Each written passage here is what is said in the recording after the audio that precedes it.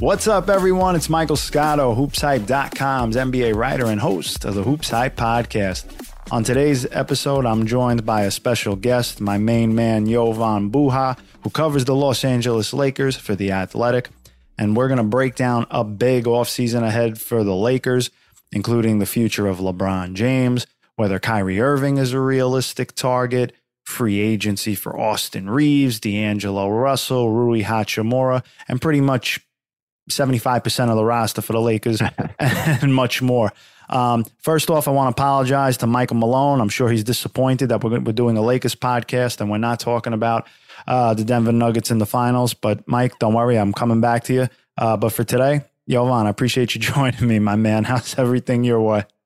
Everything is good, man. It's been a crazy last few months, obviously, post trade deadline with the run that this group made, and what was not expecting to be working until late May, but here we are, and about a month away from free agency, and I'm excited.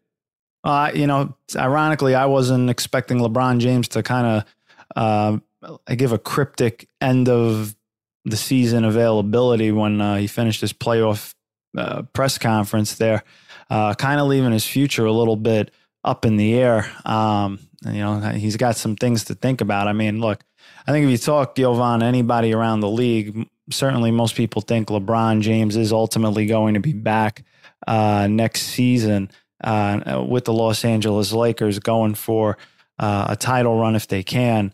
When you were there, I think you kind of tweeted that it seemed a little bit like it was more just exhaustion from the series, but now you've had time to reflect and digest it. I don't know if you needed some Pepto-Bismol or not, but what did you take away from LeBron's kind of cryptic comment and what his future will be with the Los Angeles Lakers? Yeah, well, I think it was a premeditated decision to leave the cryptic breadcrumbs that he left at the end of that press conference, because I've rewatched. Obviously I was there for it. I was sitting front row.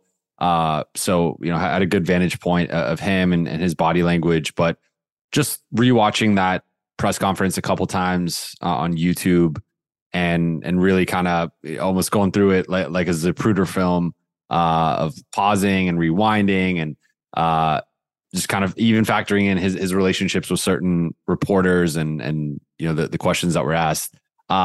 I think he was kind of hinting at it throughout the press conference, where he wouldn't talk about next season. He was asked about, is this team a contender for next season? And he's like, I haven't even thought of next season yet.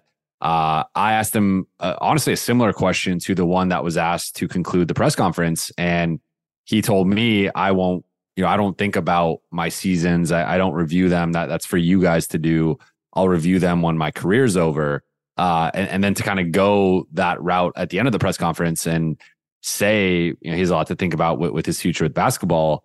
I thought that was pretty interesting. So I think on some level, he knew he was going to say that. I think it was just a matter of timing. And of course, ending the press conference that way, that there was no follow-up questions. He wasn't, Dave McMenamin of ESPN was able to track him down and ask him a bit about that. And then obviously he clarified he meant retirement. But I think, to your point, like as I reported today at The Athletic, everyone I've talked to with and around the Lakers expects him to be back. The Lakers are planning, their offseason, with the mindset that LeBron is going to be back. So I pegged it today in a mailbag I did at around 10% that he's not back, be it due to retirement or playing for another team, but that might even be a little high. So I think, of course, we'll see. And I thought the Jay-Z lyrics that he quoted were interesting, where, it was off the Black album. And of course, Jay-Z at the time was planning on retiring and taking a little break, and, came back, has dropped multiple albums since then. So I don't know if this is LeBron hinting that he needs a few months off, a season off. Maybe he does the Jordan and retires for a year and comes back, plays with Bronny in 2024, 25. But everything I've heard and just talking to people with and around the team, is that they expect LeBron to be back. And yeah, I think it was just an exhaustion thing. I think it was a heat of the moment thing. I think for the first time, like we've seen LeBron time and time again come through in elimination games, and for him to drop a 40-point near triple double, I believe was an assist away, and the Lakers to still lose and get swept. I'm sure some part of him is wrestling with his basketball mortality and just, I'm not like, 9 times out of 10, that LeBron game gets his team a win. And, be it because he's 38 or just the supporting cast with the Lakers or just how good Denver is. I think that, there are several things that, led to the Lakers getting swept in that series and not being able to pull out any of those fourth quarter crunch time games. So I think for him, I think he was weighing a lot at the time. We know LeBron is very calculated and likes to be specific with certain things, but we also know sometimes he likes the drama. And I think that Instagram story kind of fed into that as well of just adding further intrigue into what he's going to do. But my read on the situation is I expect him to be back. I know most people with the team expect it. And I think this is just him kind of sorting through some things, but ultimately he's too good to retire at this point. And I think for the greats, you rarely see them go out when they still have this much left in the tank. So I suspect LeBron will play at least one more year, if not a couple. It was certainly a taxing year mentally and physically for him. I think when it comes to Bronny James and looking ahead potentially, down the line of playing with him, I always felt like he would still come back anyway. But the biggest thing to me I thought of initially was the way you touched on with the basketball mortality perspective. I don't think, look, when LeBron's healthy, still one of the top players in the NBA. I think this is more about potentially maybe a little bit of leverage, question mark. Yes, because I think there's a part of that too, for sure. And this kind of leads me into the next topic, because look, we both, in talking to people around the league and whatnot, we both think as of today, like he'll be back, but time will tell ultimately. But Kyrie Irving was at Crypto Arena, and again, it's really weird to say that. I always think of it as Staples Center, but I digress. It'll always be Staples. Okay, as long as we're in agreement on that. But so Kyrie Irving shows up, okay? And among other things, like if you're D'Angelo Russell and you're getting ready to play a game, that had to be something to look over and see Kyrie Irving, right there watching you play and the team.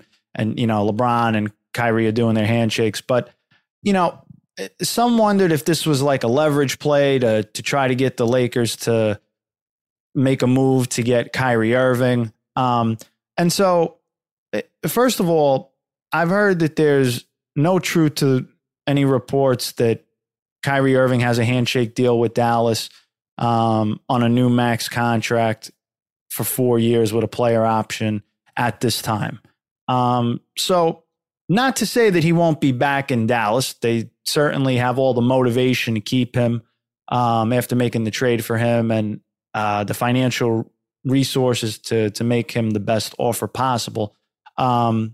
But nothing is done as of yet. So with that in mind, it opens up the door for Kyrie. He is an unrestricted free agent to make his decision, which, he's talked about, I think on Instagram Live that he's going to do. So when you look at the Kyrie Irving, Los Angeles Lakers dynamic, Jovan,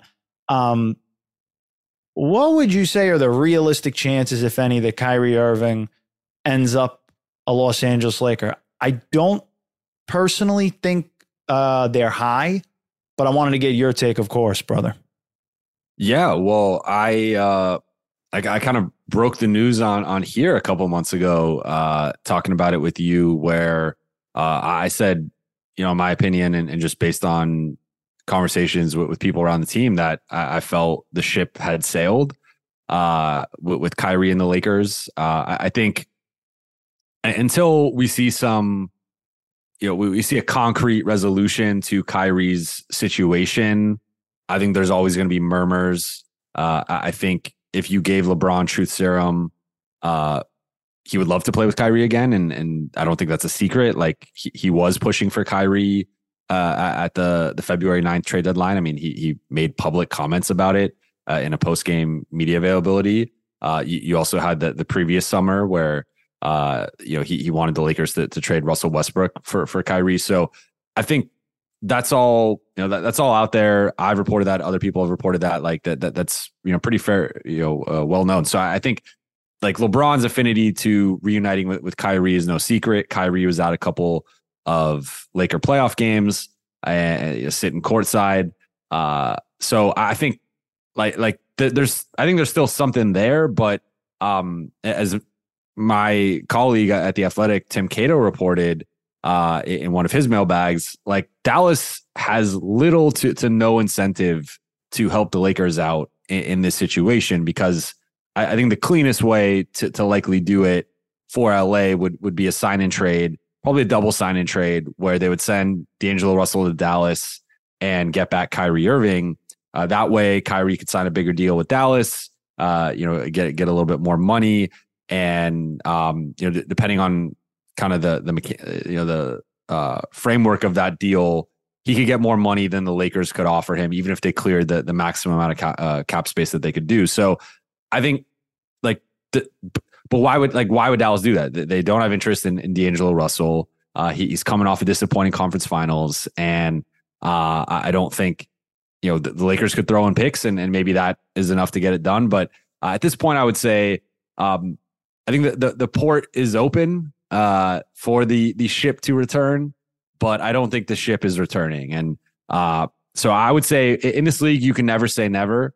And even with the ship sailing, like I wasn't saying that 100% at the time, but I would still say now, like maybe it's increased a little bit, but I just don't think, like, the Lakers have to gut their depth to sign him. I don't think they're going to do that. They basically have to give up everybody other than LeBron, AD, and Austin Reaves. And at that point, you're basically recreating the same issues you had depth-wise with Russell Westbrook. Now, I think Kyrie's a better player and a much better fit than Russ was, but still, it's not ideal. And then, again, trading-wise, you have to get Dallas to agree, and I just don't see why they would do that unless the Lakers are throwing in a bunch of picks, and I just don't think they're going to do that. So I think it's a low probability. Again, the port is opened up a little bit, but I don't think the ship's coming back. I'll give you an analogy. It sounds to me like you're telling me it's kind of like Columbus sailing with the Nina, the Pinta, and the Santa Maria. The ship has sailed, my friend, almost. When you factor in all these things that need to happen, the chances are certainly slimmer. I will tell you, I think they're even slimmer for Trae Young to end up with the Los Angeles Lakers. I kind of got a kick out of that one a little bit.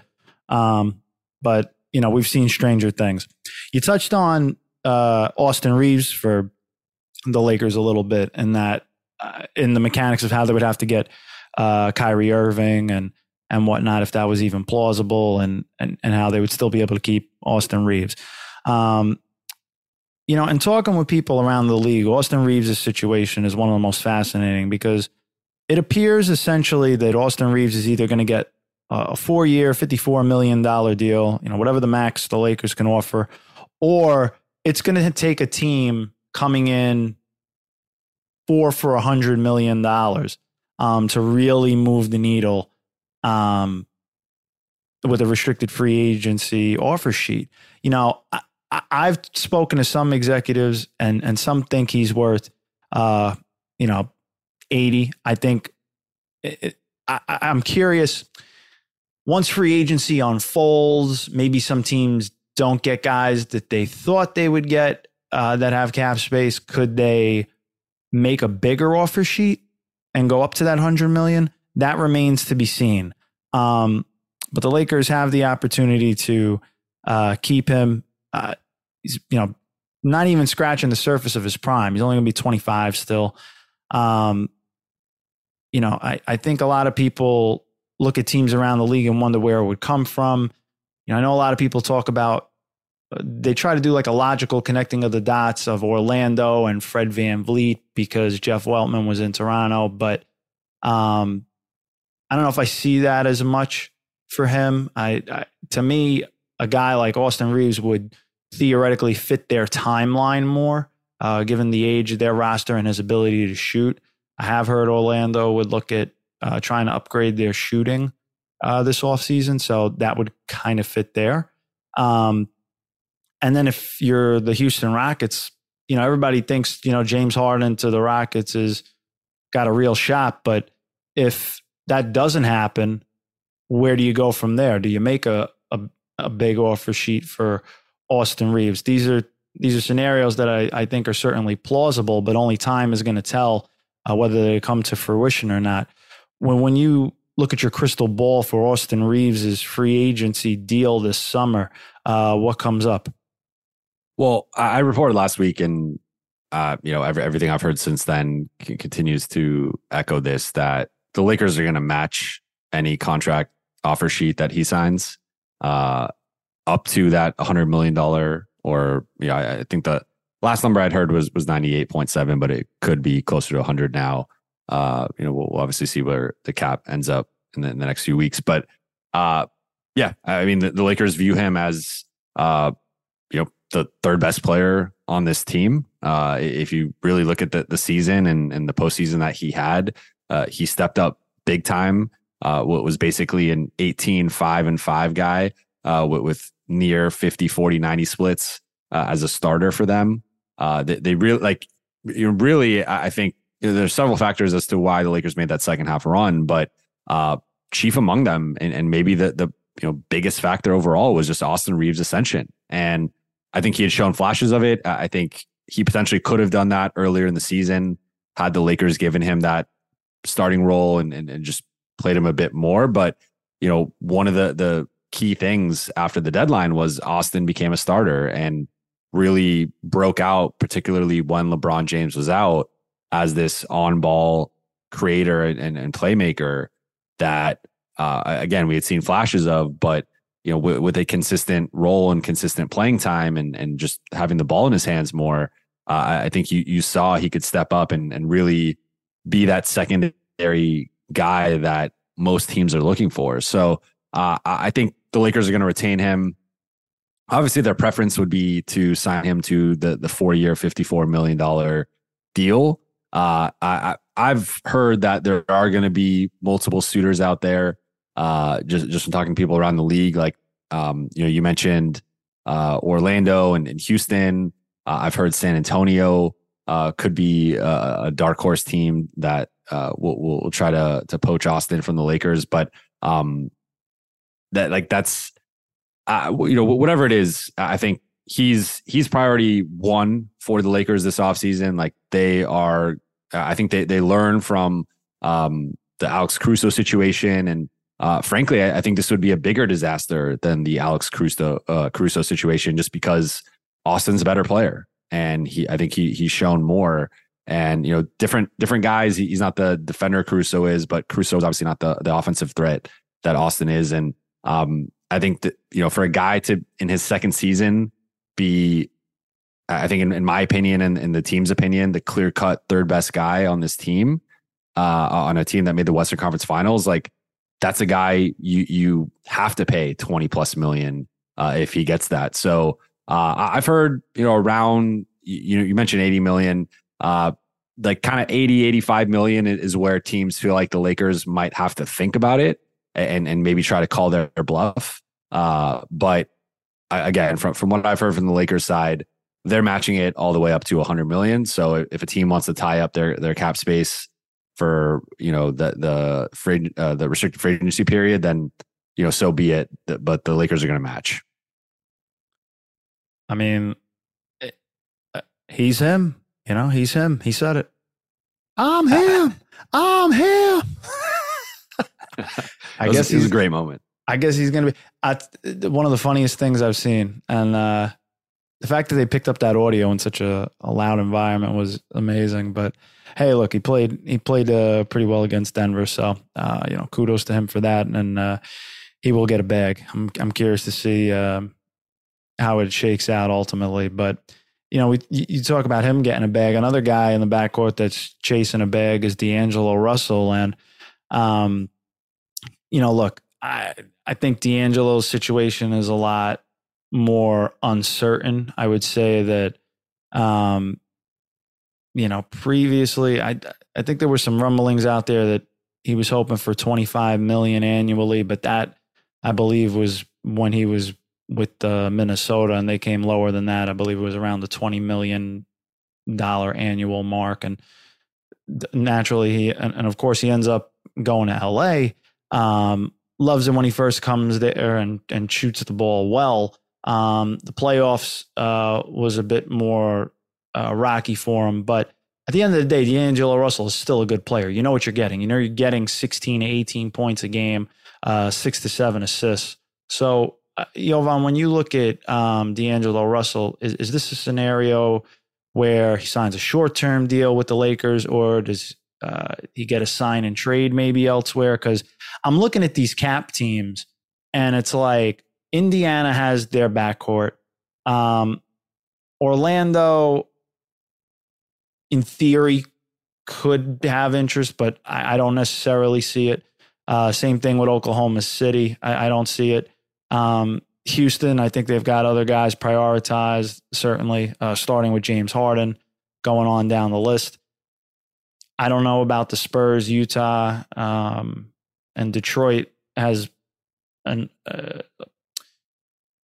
overflow of guards. So how do you see this D'Angelo Russell free agency shaken out with all this in mind?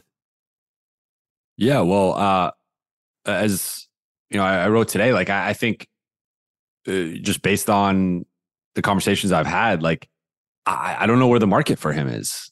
And I think one, that gives the Lakers leverage, and that, yeah, he may have initially wanted that 25 plus, 30 plus million annually, but he didn't play up to that level, first off, and second off, like, where is the competition for his services? And I don't think, there are sometimes situations where even if you don't think a guy has a market for whatever reason, you're just going to pay him regardless. But I don't think this is one of those situations. I think D'Lo kind of proved he's probably more of a $17 to $20 million guy, which is still a lot of money, but I think definitely less than he thinks he's going to get or is worth.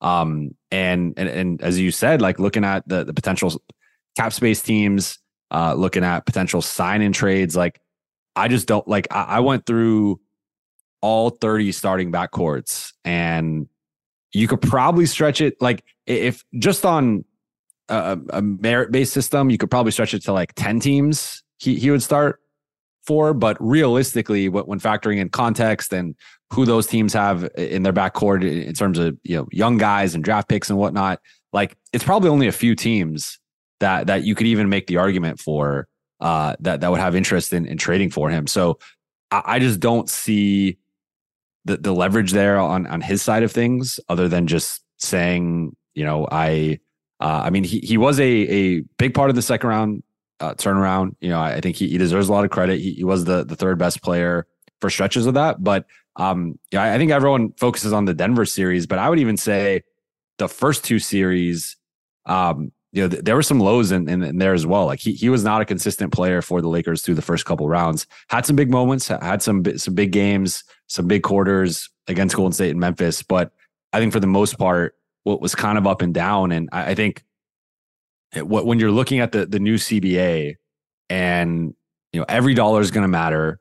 And if you're looking at a guy who's like, I think maybe your third best player, but probably your fourth or fifth best on most nights, that's a lot of money to pay that type of guy. Like I think the way most teams are going to be structured is that fourth or fifth guy is not making 20 plus million. So I think I'm fascinated by it. I think it's kind of the pivot point of the offseason for them, because we mentioned Kyrie, we mentioned Trae Young, Fred VanVleet's also out there. Lakers could also just pivot technically and let D'Lo walk or sign and trade him, and maybe go for like a mid-level exception type point guard. Maybe bring back Dennis Schroeder at that number, and I think that there's different ways they can go, but I think that ultimately, if you see a change on this roster, it's substantial change, it's probably coming at the point guard spot. at the expense of D'Angelo Russell. So I think one thing for them would maybe be if he wants a certain number, again, whether that's closer to 25 or 30 million, maybe you go shorter term and say, hey, okay, here's 2 years, 50 million. You're on the same timeline as LeBron and AD, and we're not going to put you past that. But I think the longer that contract goes, like, one, it doesn't really make sense to do over 2 years probably for him. But two, if you are going to go longer years, you're definitely going to have to lower the annual salary. So I suspect probably something like a 2 or 3 year deal.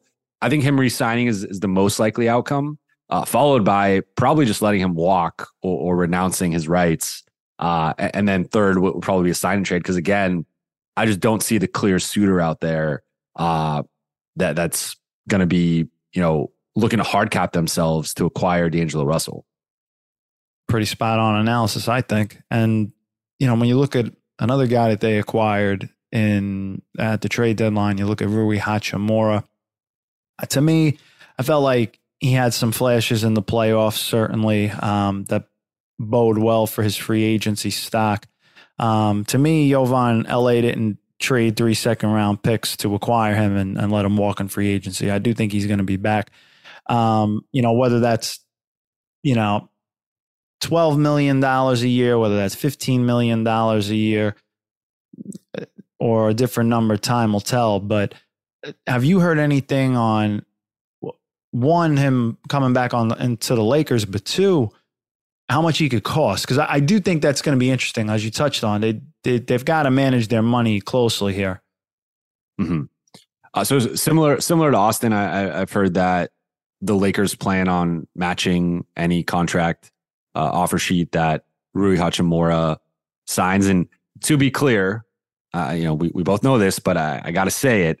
Like, Rui and Austin are restricted free agents, and the amount of questions I've gotten or the amount of speculation I've seen in which people are talking about those guys leaving or the Lakers not being able to match them. Like, they're both restricted free agents.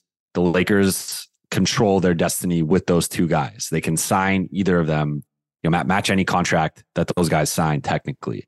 So with that said, I think I've heard different numbers on Rui. Like, initially I'd heard, he had turned down a contract offer or extension from Washington that was in that kind of $14-15 million range. And that was maybe back in, it was after the Lakers had acquired him, but that offer was back in training camp or October, somewhere around then. And I think, at the time I was kind of like, okay, well, I don't think he's going to get that much again. So I'm kind of surprised he turned that down. But, and I would even have felt that way at the end of the regular season where, late in March, Rui got a DNP CD and it wasn't looking like the rosiest situation where he was, he got moved to the bench after they got Jared Vanderbilt and, wasn't always playing a lot or closing games or whatnot. But he really stepped up big time in the playoffs.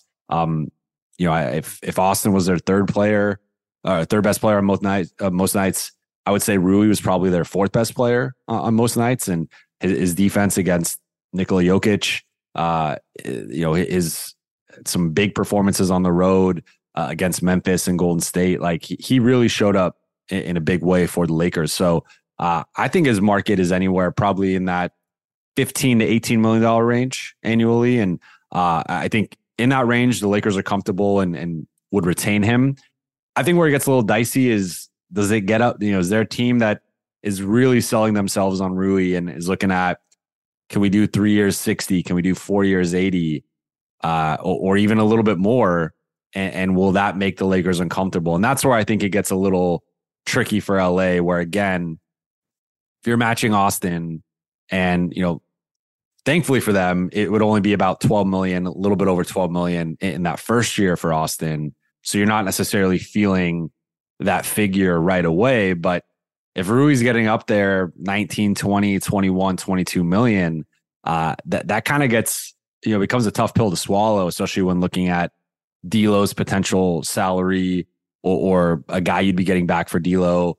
What happens with Malik Beasley and Mo Bamba? Do they guarantee and exercise those contracts to flip those guys for another rotation guy. Like, so I think that's where, again, the new CBA and the tax penalties and all those things really come into play, where it sounds kind of crazy, but the difference between Rui at 18 million and Rui at 22 million is substantial. It's a bit more than just $4 million. So I think for the Lakers, anything above kind of 18, 19 is where they're going to have to strongly consider, is Rui worth that? But if he gets a 15 to $18 million range, which I think is more of his market value, I expect them to match that. I think we're pretty on the same page with Rui. When we look at the rest of the roster, we've got a couple more guys. I mean, I know you touched on Malik a little bit. We'll get to him in a sec. But, I mean, Lonnie Walker won these guys a playoff game, essentially, and kind of came out of nowhere and played well in the playoffs. And you know how it works, Jovan. When you play well in the playoffs, regardless of what you've done in the regular season or not, the playoffs mean more to people around the league. I think Lonnie helped himself, certainly. There's no question about that. But I don't have a firm grasp yet on what his value is going to be or whether he stays or not. Do you? Not really. Lonnie's a bit of a tricky one. First, of course, there's the clutch connection, which I think always is a factor with any Lakers guys that are, have the clutch ties. But honestly, I was thinking, like, Lonnie had a roller coaster of a season where he started off strong, made me eat my words. When he first signed, I wrote, I felt it was the worst mid-level signing, or mini mid-level signing that any team had in the offseason. Because I just felt, looking at what the Lakers needed, looking at the caliber of play, like, Bruce Brown was a mini mid-level guy. And like that's the type of impact or the type of guy I felt like the Lakers needed. And to see some of the signings and the discount, Otto Porter Jr. obviously ended up not playing, but like seeing that guy or Dante DiVincenzo, like these were guys who had played in finals games, won championships, played in big moments. And to have a guy like Lonnie, who was, for the most part, a bench player on a lottery San Antonio team and kind of more of a gunner than anything. Like, I just didn't really see the fit. I didn't really get it, but he came in and played really well in the first half of the season. Second half of the season, they start Austin. They bring in Malik. Troy Brown was playing really well. So Lonnie falls out of the rotation. And then, as you said, in that game 4 against Golden State, potentially saves the Lakers season and helps them go up 3-1 and really puts away the Warriors. So I think that probably, like, I think he was looking more like a vet minimum guy, based on the way the second half of the year went. I think that performance in the playoffs and him reemerging in the rotation probably bumps him up into that mid-level range again, or, teams could use the biannual exception on him as well. So I think he's probably in that like $4 to $7 million range. I know, like, his exit interview and some of his post-game interviews to end the playoffs, like, he made it clear, he thinks highly of himself. He's very confident. He wants a big role. And, he even mentioned kind of looking at guys like LeBron and AD and saying, like, I want to be at that level. I want to be a star in this league. So I don't know. I mean, from the Lakers side, the most they can offer him, because they have his non-bird rights, it is about, I want to say 7.8 million, or somewhere around there. I think obviously, that's good money for him, but I think he's probably looking more at his role and his next contract as something that he's going to prioritize. So I would suspect he probably ends up elsewhere at a spot where he could either start or be like a 6th or 7th man, because even if the Lakers bring him back, I don't think there's any guarantee. Like, one, he's not starting because it's going to be Austin and D'Lo, or Austin and a new point guard. And two, I mean, I just think there's only so many minutes that are going to be available in that backcourt. So I don't see a clear, like, 25, 30-minute role for him on this Lakers team. So, maybe he just resigns because it's the most money he can get. But I think more realistically is he probably ends up elsewhere in a bigger role where he can kind of showcase his offensive talent. the 4 to 6 million range was interesting. One Western Conference exec said that to me, and I wasn't sure on that. I haven't asked enough people about it, but interesting that you both had the same evaluation. But let's wrap it up with, I guess, these three. We got obviously Dennis Schroeder, Malik Beasley, and Mo Bamba. For Schroeder, he and Lakers coach Darvin Ham are close, dating back to their time with the Hawks, and there's definitely a trust factor there.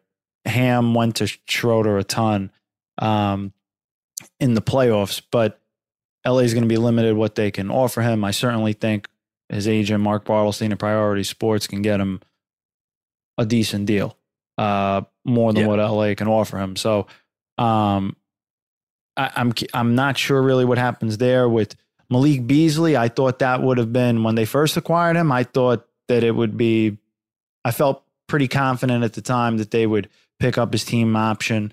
I'm not as sure now, given the way that the season ended for him a little bit. But I mean, either way, I do think if he hit the market as an unrestricted free agent, I think he will have suitors. There are always suitors looking for shooters. Try to say that one as a tongue twister, folks. But and he's still young, and I believe he was the top 3-point shooter off the bench this year. Mo Bamba, same thing. The Lakers need size. He's young, and you could always pick up his option and then flip it down the line if you want to move him for an expiring. What are your thoughts, rapid fire, on those three? Yeah, well, Dennis, I think, as you said, was the safety blanket for Darvin Ham at times, where he started for a bit.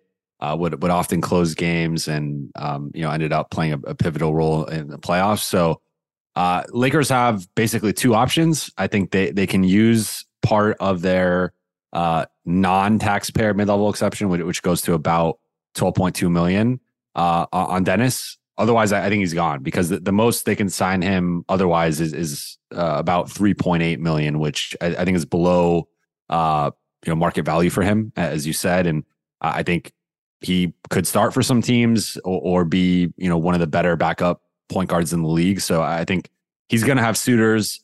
I think he did himself a lot of favors with that playoff run, and really establish himself as a high level point guard, someone who I think is a top 30, top 40, top 35 point guard in the league right now. So I think he's going to get paid, whether it's by the Lakers or someone else.